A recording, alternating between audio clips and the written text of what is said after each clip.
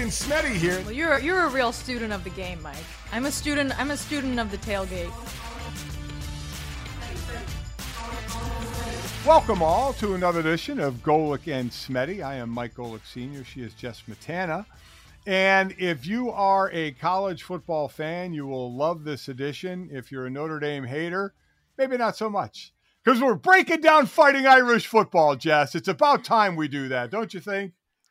Finally. I mean, I think we've showed so much restraint in the last few months. We started this podcast in March, I think. And so there hasn't been a whole lot of Notre Dame football stuff to talk about, Mike. And we've showed restraint not covering Tyler Buckner's preseason spring ankle injury and the Notre Dame recruiting class and all the things that we could have talked about. So we saved it all for this episode, and we're going to have Pete Sampson from The Athletic on to talk about this year's Notre Dame football team. Yeah, he's been covering Notre Dame for over 20, I think it's his 22nd year. So we will jump into that and that preview. So we've got college football starting very soon. NFL starts a little bit after that. We had preseason game number 1, which to me still, Jess, the most important thing is players get up after every play. That should be the fans' only saving grace or thing they exhale about is get up after every play. But I'll say this quickly, there were some injuries because you're a Pittsburgh Steelers fan. Oh boy. I mean, you got a three-headed monster race here, which I thought Trubisky was going to win out of the gate. I think he's going to be the starter in week 1. But Mason Rudolph is trying to make, he's been the backup for Ben for a few years, trying to be the guy. And then the only first-round quarterback, Kenny Pickett, out of Pitt, playing on his home field right there. Some of his former teammates were there. He had a big fan club. Dude absolutely lit it up. You had to be ecstatic about that. Oh, I was. And George Pickens, too, the draft pick out of Georgia, the wide receiver. So, Mike, you've been on radio for decades, right? I'm sure when you watch sports, sometimes you're already formulating an opinion about what you're going to say about it, on Monday or whatever day on your show.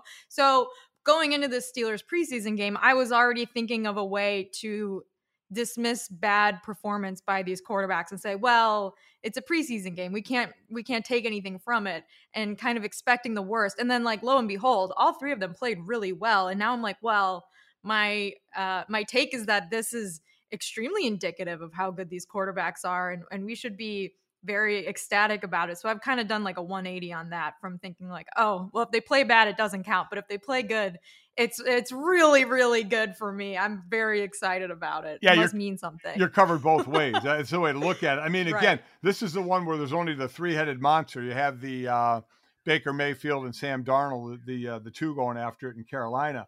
But Mitch Trubisky went 4-7 with a touchdown. Rudolph went 9-15 with a touchdown.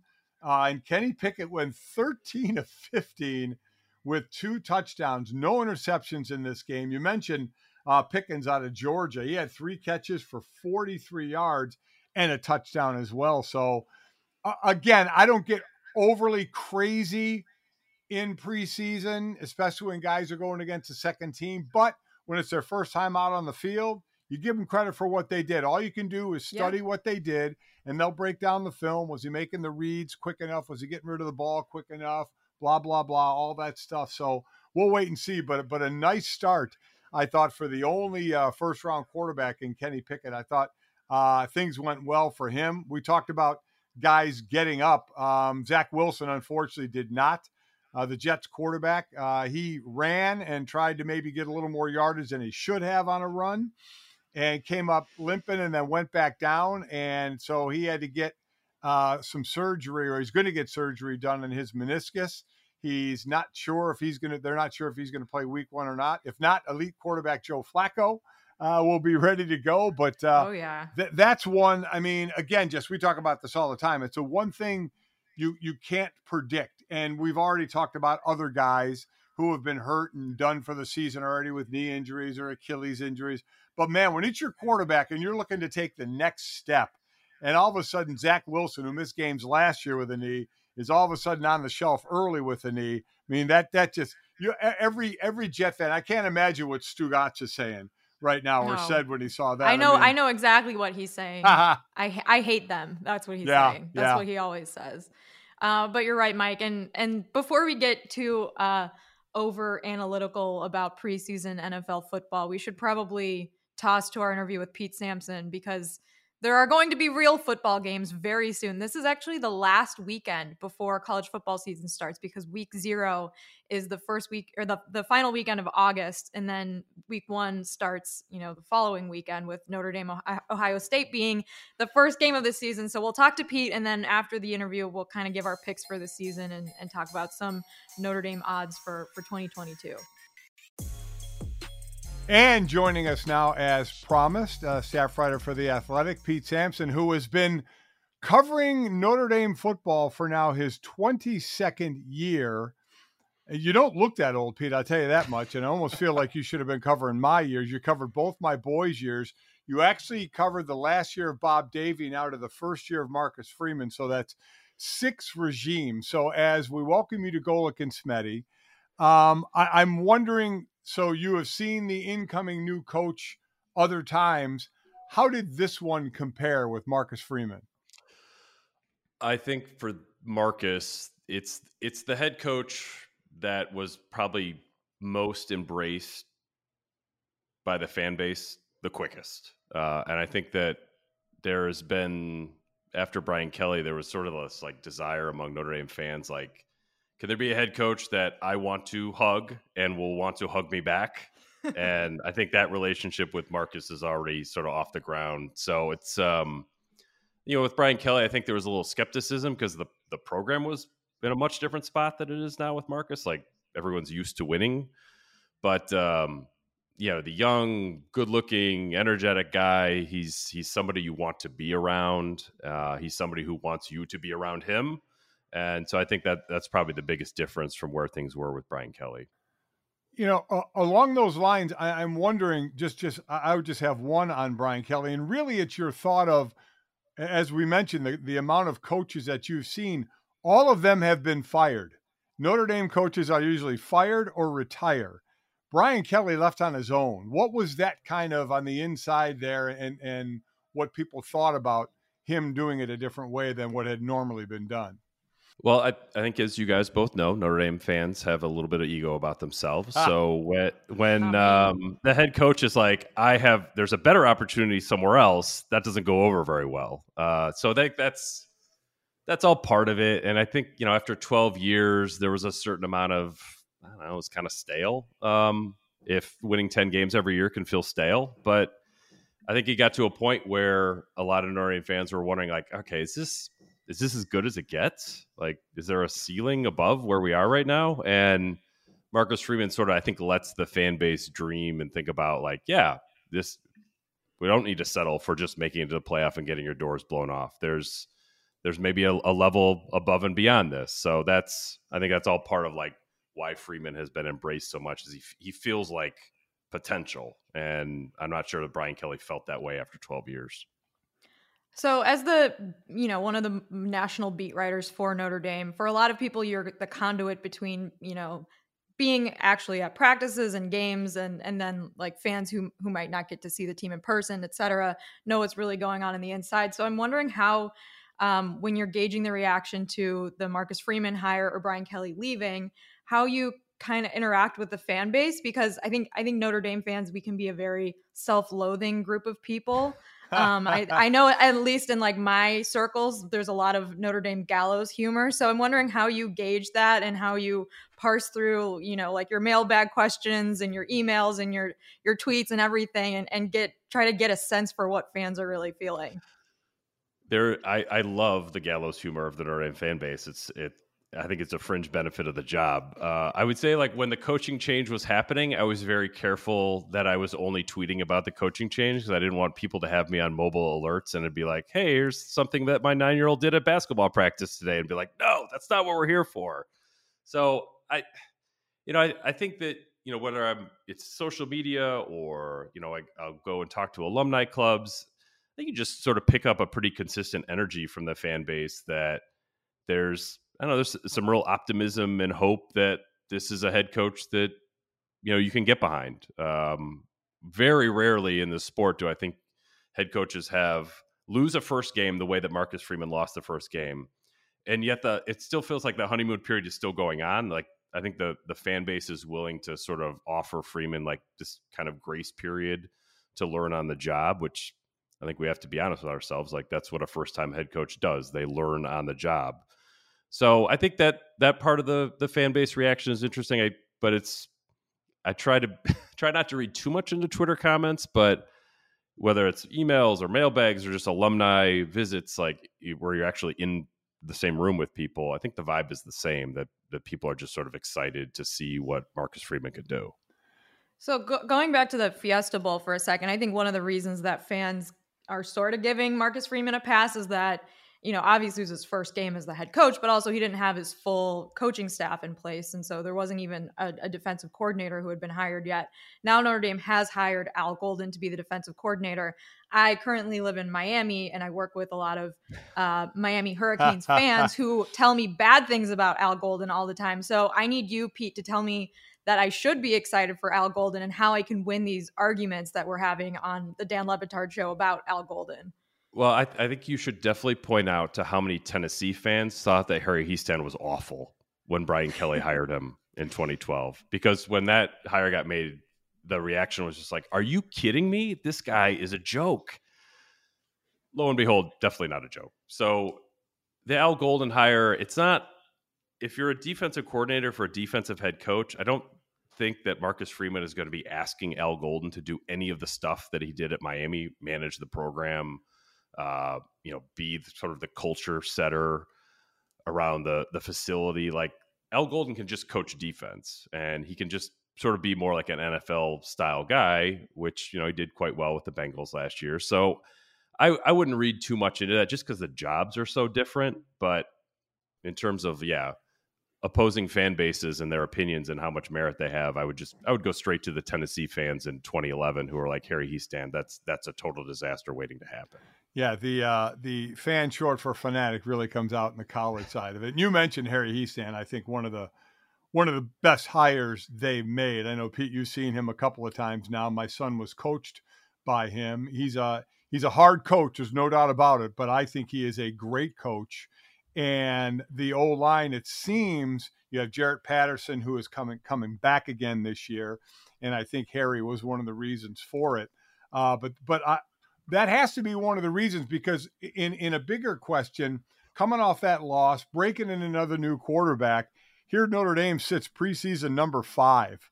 So a lot of people are like all gassed up for Marcus, which is a cool thing. He's a great guy, but we know it has to be, wins and losses have to count.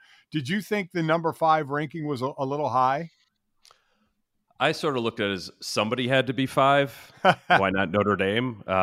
It's like there's clearly a 1, 2, 3, right? And then after that, if Notre Dame was 4, if Notre Dame was 8, it's kind of all the same to me. We'll find out on September 3rd how close they are to 1, 2, or 3. But there's a pretty big gap between 3 and then the rest of the top 10. But I think Notre Dame they've earned enough credibility over the last 5 years to kind of get the benefit of the doubt. So, I think in looking at this team, again, opening up at Ohio State, the preseason number 2 team in the country behind Alabama, it all starts, as we know, now maybe not as much as in colleges and the pros, but Tommy Rees, the offensive coordinator, now breaking in a new quarterback for the second time after Ian Book was a quarterback for 10 years, it felt like. So Tyler Buchner gets the start, a guy who threw 35 passes last year, ran the ball 46 times, now has the keys to this Tommy Rees offense. So I guess first and foremost, I think a lot of Notre Dame fans want to know, how does this guy look? He looks good. He looks much more like a starting quarterback out there, opposed to a guy that was just trying to watch Jack Cohn and then do what Jack Cohn did in practice. He was a follower last year. He didn't lead at all because he wasn't ready to, and Notre Dame didn't need him to. So you sort of see a different presence about him out there. And even talking to some of the receivers, this is going to be a in development thing where if you're a veteran receiver, Braden Lenzy told me this week, just like if Buchner makes a mistake in practice, you're very conscious of the fact, go up to him, say like, it's okay, we'll work through this, let's talk through this. Whereas if it was Cohn or Book, you just sort of like brush it off, move to the next thing. But I know this coaching staff is very optimistic about where Buchner could take the offense long term, maybe not on September 3rd, as he's a pass first quarterback who can run, which is, I think, not how people see him after how he was used last year. But long term, there is no doubt, I think, with the staff that they feel like they could have a playmaker at quarterback opposed to a game manager.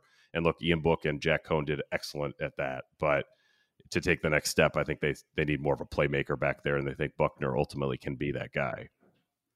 I think one of the hallmarks of the Brian Kelly era for me was that there was always a quarterback competition going into week one. It didn't seem like he really felt comfortable naming a starting quarterback this early in camp. And maybe even if he did, it always seemed like that person's job was in jeopardy. And I wonder if you think this is a kind of Marcus Freeman doing his own thing and kind of making this call to avoid some of that and some of the criticisms Kelly got for not really ever feeling like he was confident in his starter going into week one. I think probably Reese drove it even more, and he lived that stuff, right? Yes, like he was on the business end of those quarterback dramas for basically all 4 years here. And Reese was quick to point out over the weekend, like, Pine is going to play. There's going to be a moment where Buckner tweaks an ankle or pulls a hamstring and he can't go. So that I you want to avoid the dramas of Golson versus Zaire, Golson versus Reese, the Chris Reese stuff, the Kaisers. I mean, the Wimbush book stuff is not healthy to do that. I don't think that the fact that they named a starter this quickly is a nod to that. I think it has more to do with like the fact that everyone inside the program knows Buckner is the guy. I mean, I've had some people wonder during spring practice, why didn't they just name a starter at the end of spring? Because Buckner was that far ahead. So I think it has much more to do with Buckner than all the other stuff, but the other stuff is just, it's best to be avoided if you can. So I think getting this done in week one was important. So then going to the season, I know this will be tough to answer because we really don't have any samples of it, but Brian Kelly was also known when the season started, he'll yank a quarterback in a heartbeat. I mean, it was just constantly looking over your shoulder. And can you get a sense of how that may be this year? I mean, is Buckner looking over his shoulder going, do I get a quick hook here like in the last regime?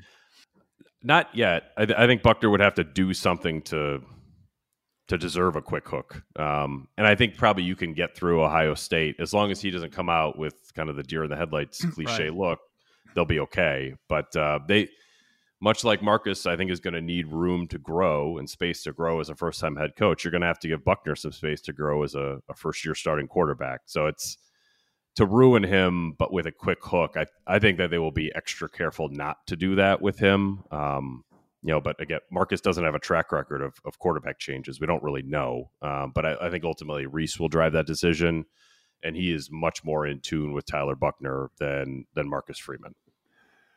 So from a positional standpoint for this team, what are the strongest positions out there? Offensive line, defensive line, I think have a chance to both be great. I think their offensive line could be the most improved position group in the country. And I think the defensive line, about Foskey and Jason Adamalola, but Riley Mills to me looks like a future pro on the other defensive end spot. I think they've got a lot of depth at both those positions.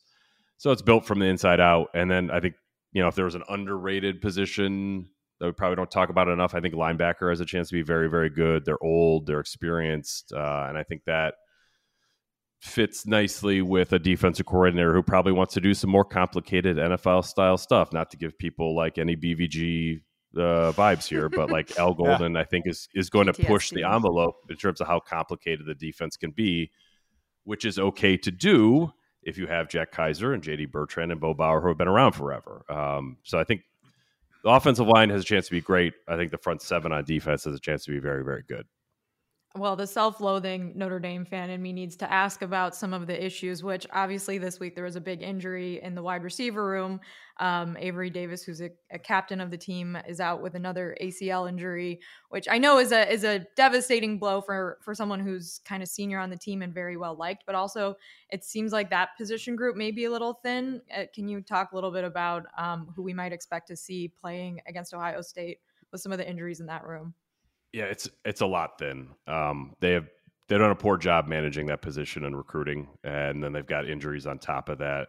You out to practice now, and they're working with basically 5 healthy scholarship receivers, and one of them is a walk-on who's now on scholarship. So that's not good. Talked to Chancey Stuckey, the new receivers coach. I asked him, like, what's your ideal number for receivers? And he's like, having 10 to rotate out there would be good. So they're half of that. So that's not a healthy place to be. I think Lorenzo Styles has a chance to be like a true number one. He was great in the Fiesta Bowl. Is he going to be what Kevin Austin was at Kevin Austin's best?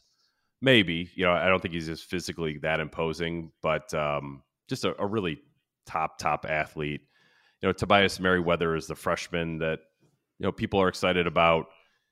I think mid-season is probably realistic for him to really turn it on and be a serious part of the rotation, but he'll be out there against Ohio State. And then you're really hoping that Braden Lenzy, as a fifth-year senior, can put it all together. They don't really have a lot of options. I don't think they're moving anybody to the position.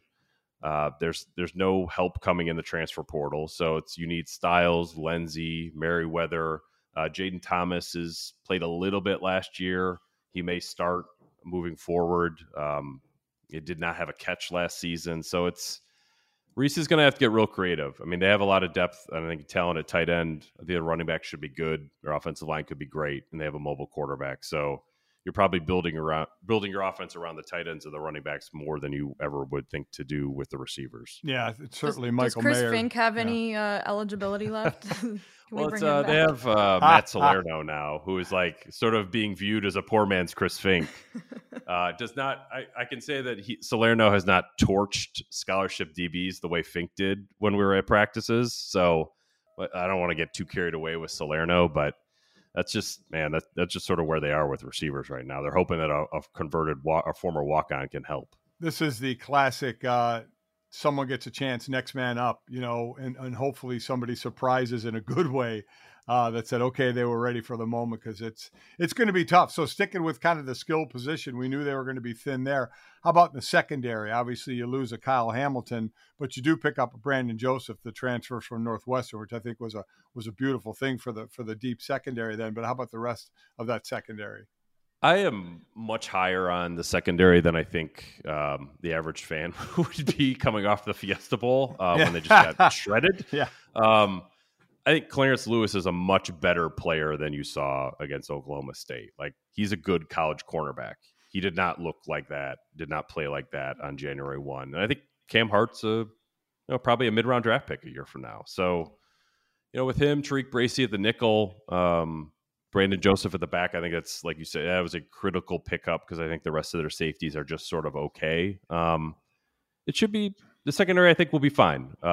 It's not going to be a strength of the team, but to sort of sit here, well, maybe against Ohio State, you should sit there and, sort of hold your knees in the fetal position. But I think for the rest of the season, the secondary should be pretty good. It's just, they're not set up for a lot of success on game 1 against Ohio State. There was a lot of off-season conference realignment news, obviously, and I saw obviously the Big Ten NBC deal might be announced soon. I saw Sports Business Journal saying that they expect Notre Dame to remain independent because of that. That's also something Mike and I talked about last week. So good job to us. Is that something that you see as an indication that there won't be any Notre Dame to the Big Ten movement anytime soon? I think it's a signal that there's not going to be any movement yet on that. I think Notre Dame is going to be good with independence for like the next round of TV contracts. And at that point, we'll know what the number is for the Big Ten. Like, how high into the billions did that go? What does the ACC look like 5 years from now? What does the college football playoff look like whenever its new iteration comes out? It's like, if you spend any time with Jack Swarbrick, like, he's not going to make a permanent decision. You cannot unring the bell when you say we're in the Big Ten. He's not going to make a permanent decision with incomplete information. And I think that Notre Dame is still in the incomplete information mode with the Big Ten. It makes a lot of sense if things that are likely to break that way. If the Big Ten is making $1.5 billion, then I think Notre Dame has to consider that. USC and UCLA being part of the conference. Does Stanford join with Notre Dame? Like, I think joining a conference is completely different than it was in 1999 when, the West Coast of the Big Ten was Iowa City. Now it's Los Angeles. The East Coast was State College. Now it's New York City, if we're being generous to Rutgers, and Washington, D.C. It's the Jersey Shore. But yeah, that's fine too. I mean, there's a lot of Notre Dame people who love the Jersey Shore, Mike Gray included. So it's that's not a knock to the Jersey Shore. No, high praise. Love the Jersey Shore. I just think that like the Big Ten makes a lot of sense now, or will make a lot of sense in 5 years, whereas it didn't 5 years earlier. But you're a Swarbrick, you take as much time as you possibly can with this decision, because once you say yes, there's really no going back from it. Yeah, listen, Jack's in a great position. He's answering the phone more than he's making calls, so that's always a nice position to be in. And agree or disagree, Pete, I mean, I think it comes down to two things. One, the ease to get into the playoffs, and once they expand the playoffs, it will be. And the only thing, if you remain independent, if they go conference champs as top seeds, then you couldn't be one of the top seeds. And the other is, what's your money line? Where the Big Ten may get this monster deal, but if you have a comfortable deal, whatever that is, we heard that number of $75 million thrown out in a report of a comfortable lever for Notre Dame of money to make and a easier path to the playoffs.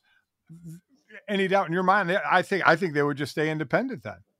Yeah, if they can afford to stay independent, they'll stay independent. I don't think the college football playoff is going to be a lever that forces them to join because it's going to expand. To me, it's your budget. What does that look like? Can you afford, literally afford to be independent when Rutgers is making $50 million more than you? Right. I think that feels uncomfortable for Notre Dame, but what should really feel uncomfortable is Notre Dame. If you're trying to win a national championship against Ohio State and Alabama, and they're making $50 or $75 million more than you, then okay, well, are you fighting this fight with a hand tied behind your back because you can't invest in facilities or coaches as much as a team that wants to win it all should? So I think it's where if you're Jack Swarbrick, you got to keep monitoring the situation. But the budget, I think, it's a real thing, and I don't think I ever would have said that before with Notre Dame. But I think that you have to look at your bottom line and be like, can we afford to continue to be independent? Because it's getting more expensive every year.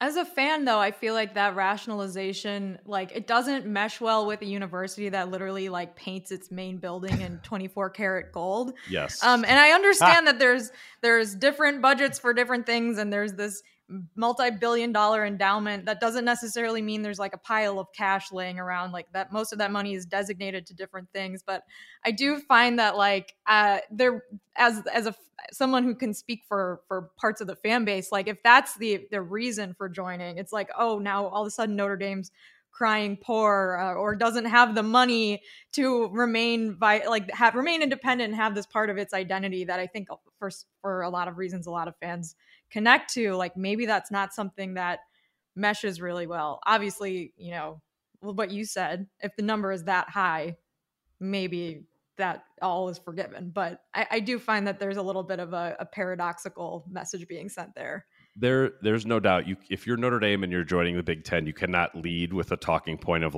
we just couldn't afford not to. Yeah. That's Right. not going to go over very well with anybody. And I think that's why, if you join the Big Ten and USC is a conference game, maybe Stanford comes in, you keep that thing going. Your schedule, instead of playing Georgia Tech and Louisville, you're playing Wisconsin and Iowa. To me, if you look at what a Big Ten schedule would look like, it's a lot more appealing than what their current version of independence is. So there are other upsides, and there has to be other upsides, because just here are our budget spreadsheets. You're not winning any hearts and minds that way. No, you definitely are not.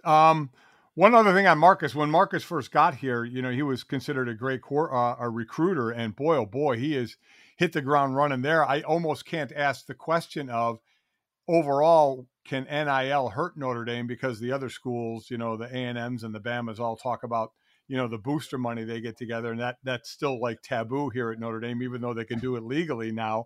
But that doesn't seem to matter now with these next couple of recruiting classes with Marcus. Talk about Marcus and his recruiting and just the reputation that he has and how it's paying off.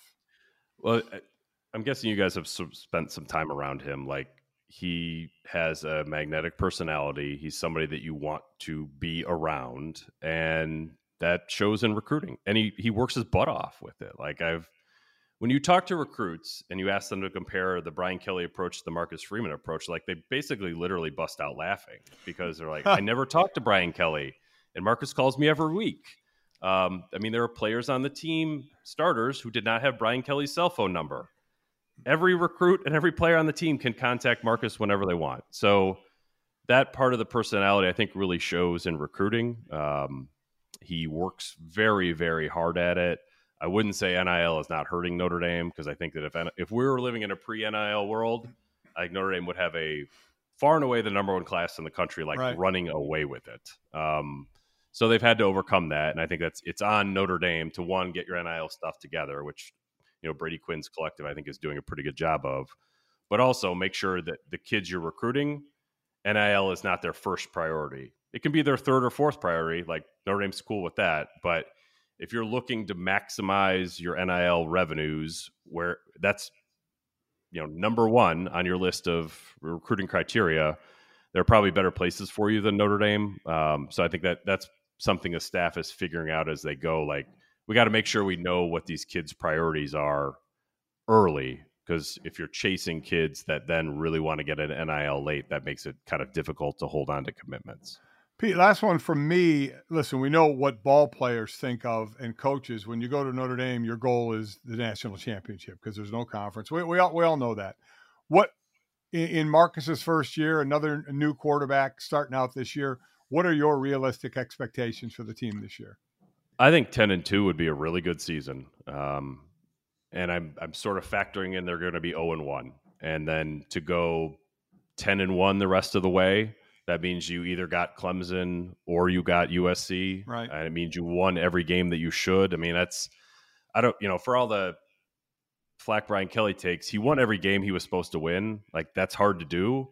Like, not a lot of coaches could do that. Later on in his tenure. Saying, like, 2016 didn't win a lot of games they should have won.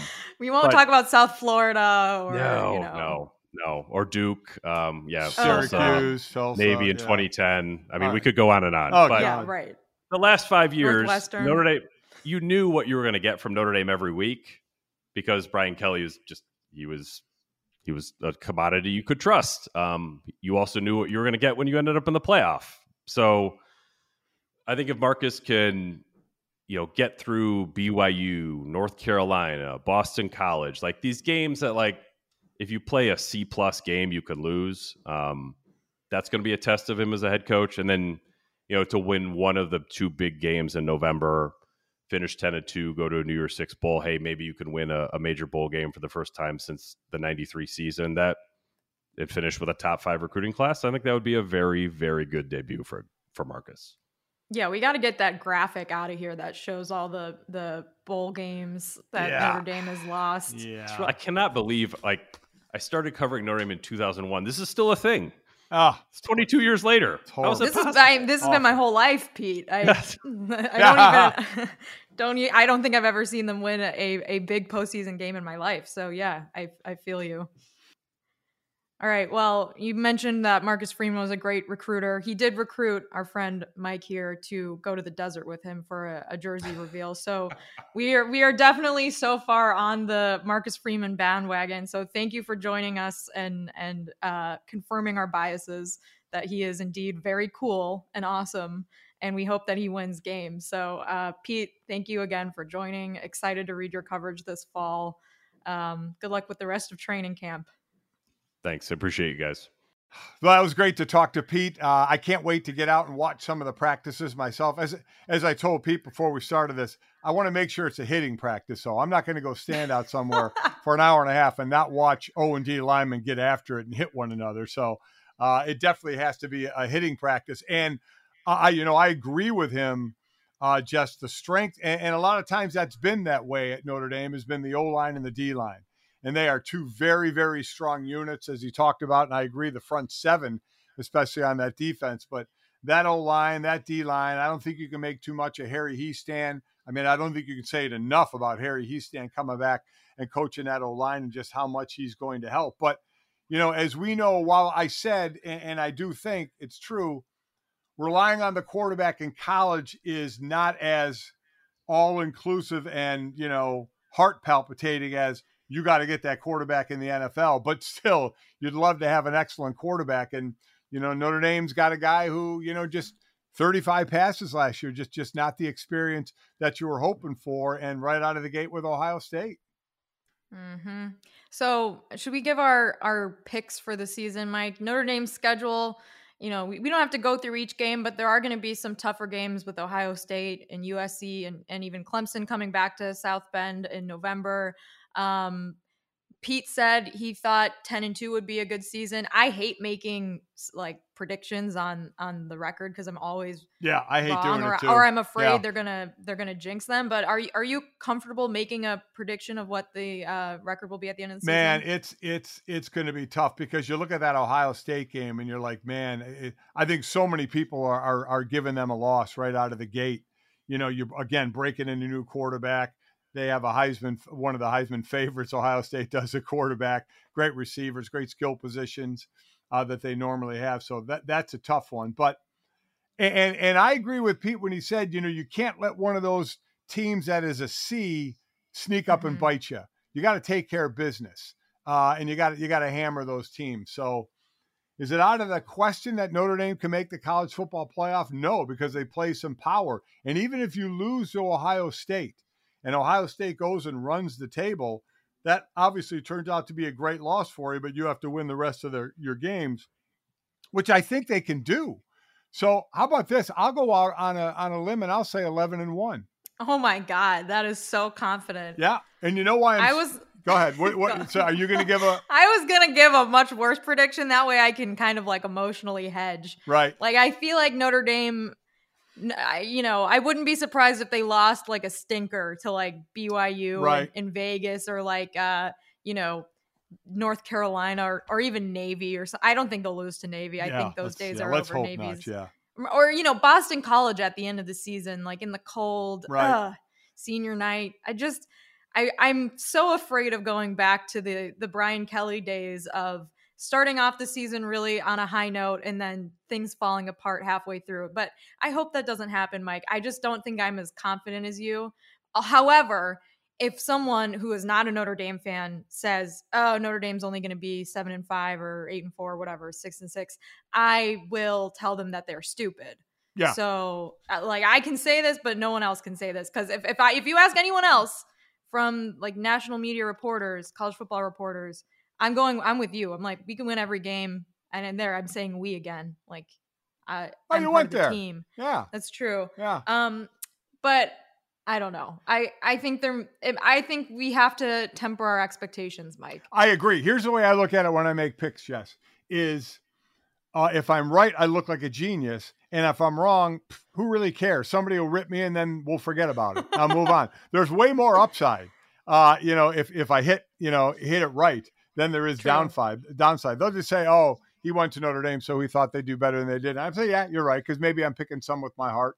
But when you can have two really good lines of scrimmage, and the best between Mayer and Bowers, the kid from Georgia, the two best tight ends in the country, good running back stable, but we'll see. But man, what a tough one right out of the gate. Some quick, if you're looking at the DraftKings Sportbook on Notre Dame, I know where I'm going.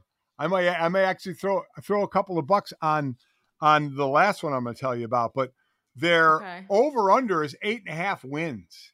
8.5 wins. I would go with the over because I think if you're saying 11-1, Pete Sampson said 10-2. I'm gonna just say 9-3 and pick the lower end of that. So that's still over 8.5. So that's interesting. Yeah, it's minus 150 for over 8.5. Under 8.5 is plus 130 to make the playoffs. They're at plus 1,000 to make the playoffs. I think that's worth that's worth a couple of shekels there. Okay. I may go down that road. And then college football championship odds. The top one there is Alabama at plus 175, then Ohio State at plus 300, Georgia at plus 400. Remember, Notre Dame was preseason number 5. But as far as the odds to win the championship, they're what is it? 1, 2, 6. They're 9th. They're listed 9th. So they're behind Alabama, Ohio State, Georgia, Clemson, A&M, USC, Michigan, and Oklahoma. Notre Dame sits at plus 4,500 for the college football championship. Behind Oklahoma, really? Behind Oklahoma. Yeah. I mean, seriously. I guess I could see the argument. And behind USC, too, who, like, what have they done lately? Like, this Notre Dame, see, this is where I get angry, Mike, because I know a lot of these calculations are done by computers. Right, so, like, right. You know, USC, what have they done lately, first of all? And second of all, like, going back to the over and under for wins, Notre Dame hasn't had a season with fewer than 10 wins since 2016, right. The famously horrific Brian Kelly season. Yes. So I'm a little skeptical of all of that. So I'm with you. That's an interesting It does go back to the hard schedule that Notre Dame has. 3 of those teams, 3 of the 8 ahead of us are on our schedule. Ohio State, USC, and Clemson. So, it is going to be a tough schedule, no doubt about it. But listen, this is when everybody, we're Notre Dame alum, we're Notre Dame fans, so we're excited for our team. And as everybody should be, Jess, as football starts, we're college first, is be excited for your team. Everybody's 0-0. Everybody has the hopes of the world and hopes things can be good.